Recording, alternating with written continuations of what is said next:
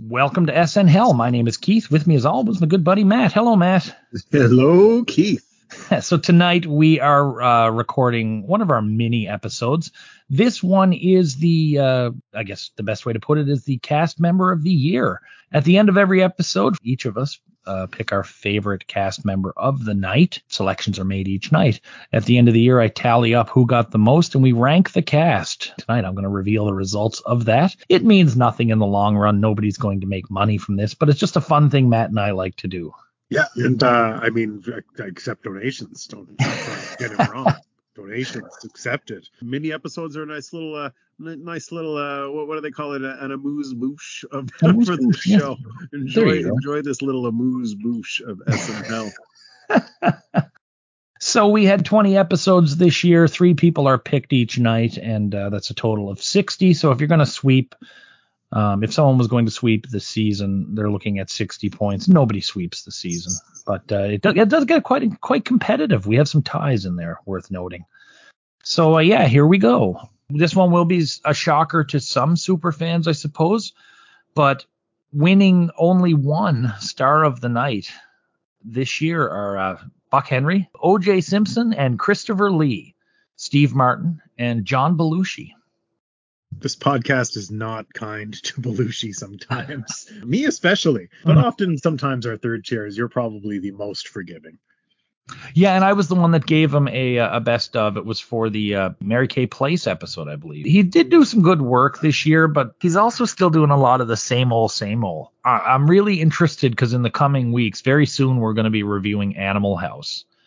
And I want to see. I'm starting to wonder with Belushi, like, is it you had to see him in the time? That's what I was thinking to myself while you were talking there. I'm like, maybe it's just aged really poorly, because I bet you in the moment that it was super cool and really hot, and it hasn't made its way into the 21st century. It kind of got left there. Also, I've never seen Animal House, so that'll be fun.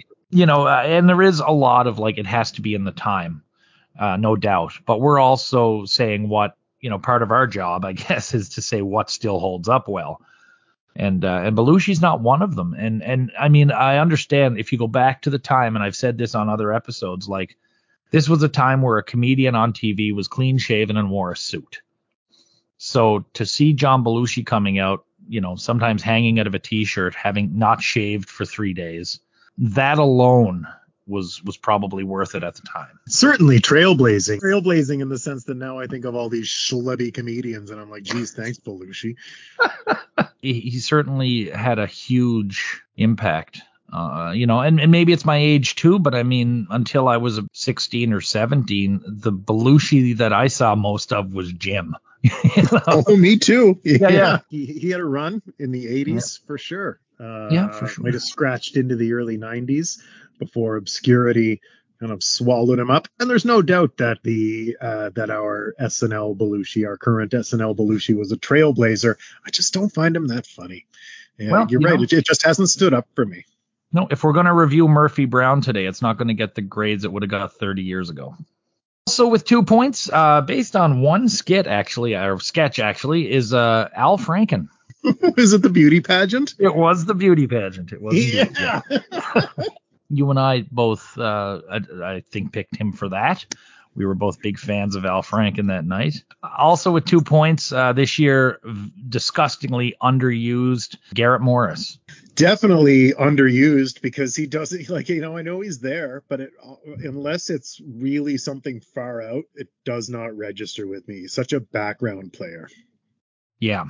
You and I both gave Garrett his due. I gave it for the Ray Charles episode. You picked Garrett for the O.J. Simpson episode. Next up in, I guess it's 5th place, we have Bill Murray. Bill Murray getting over the new kid vibes, really integrated into the cast this year. There is some sort of stylistic repetition with what Bill Murray does, but a lot of his stuff is really, really strong.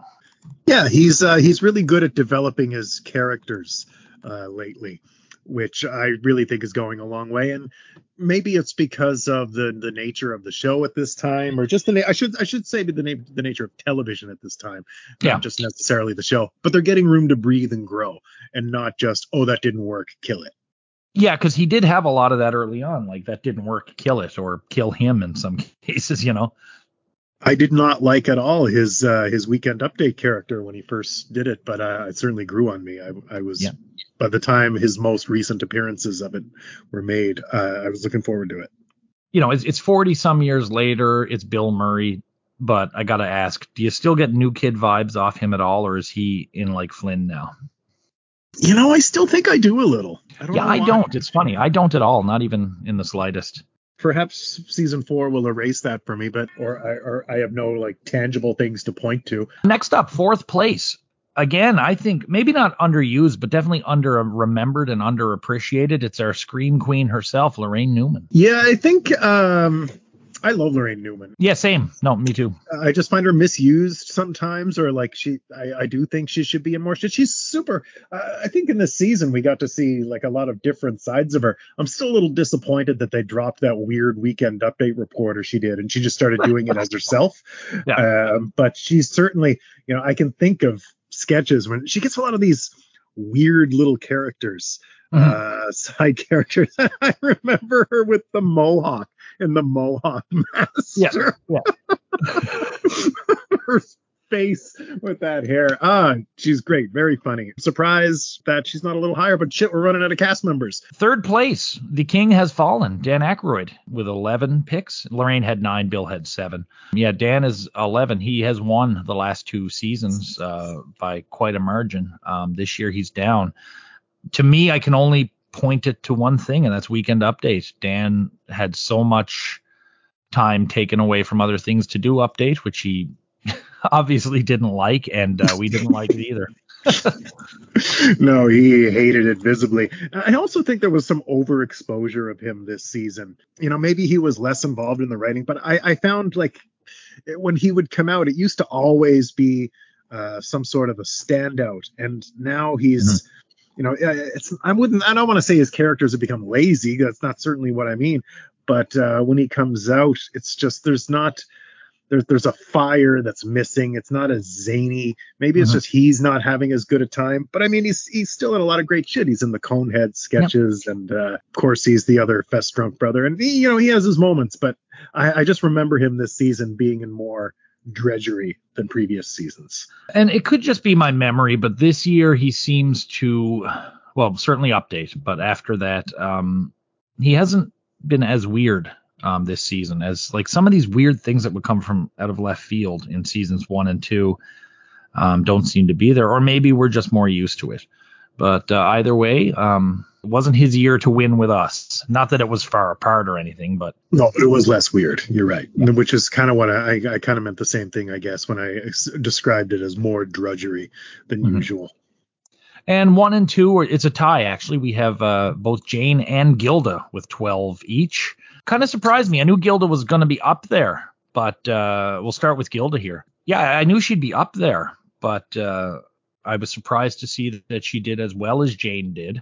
But she had a great year, Gilda, especially with us where we weren't seeing the love. And suddenly this year, a light bulb come on for me where it was like, oh, that's why people loved her. What do you think it was? What do you, was she just featured more, better characters? I think she was used more widely. And we weren't seeing Emily Latella all the time or Baba Wawa all the time. We were getting to see a bit more. We saw Judy Miller. We saw and there was just some good stuff, even if it was something really weird, like when she played Leon Spinks's mom and was just giving that weird look at the camera. I think there was more for her to do this year. And one thing, I mean, you got to remember, if you're doing Emily Latella, that's 10 minutes you're not going to have to do something else. So I thought she just did really well. And maybe we saw more of what people remember, I think certainly with Rosanna Dana, and correct me if I'm wrong, as we record this, it could be my perception is altered, but I just found that she also played more regular women characters and not necessarily children or the elderly. Yeah, there was that. She certainly still did children. Weren't as many elderly women, but she did play more, I guess, quote unquote, grown up roles. I think she just had a better spread of roles. She, more than anyone, has been saddled in these repeating characters we have to see every week, which is exhausting. And number 1, she's been number 1 in your heart since season 1. But this is the first time she's finished at the top. though she never had a bad season, is Jane Curtin. Matt, I'm going to let you talk about Jane first.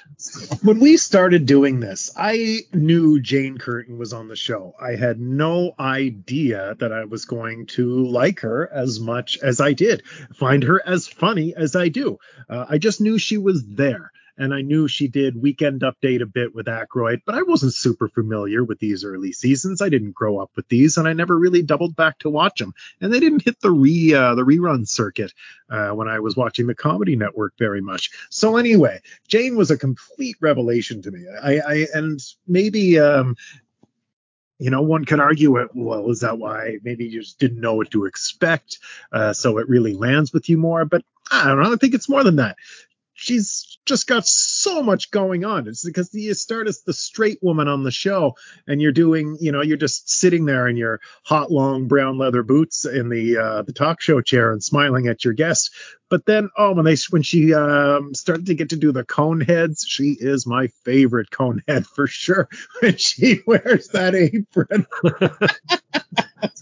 Oh, I just found her development more than anybody else's so interesting to watch, just from being that kind of more boring cast member to being the kitchen dominatrix and the conehead wife, and just taking more risks. Still my favorite Weekend Update anchor. I think she kills it at that.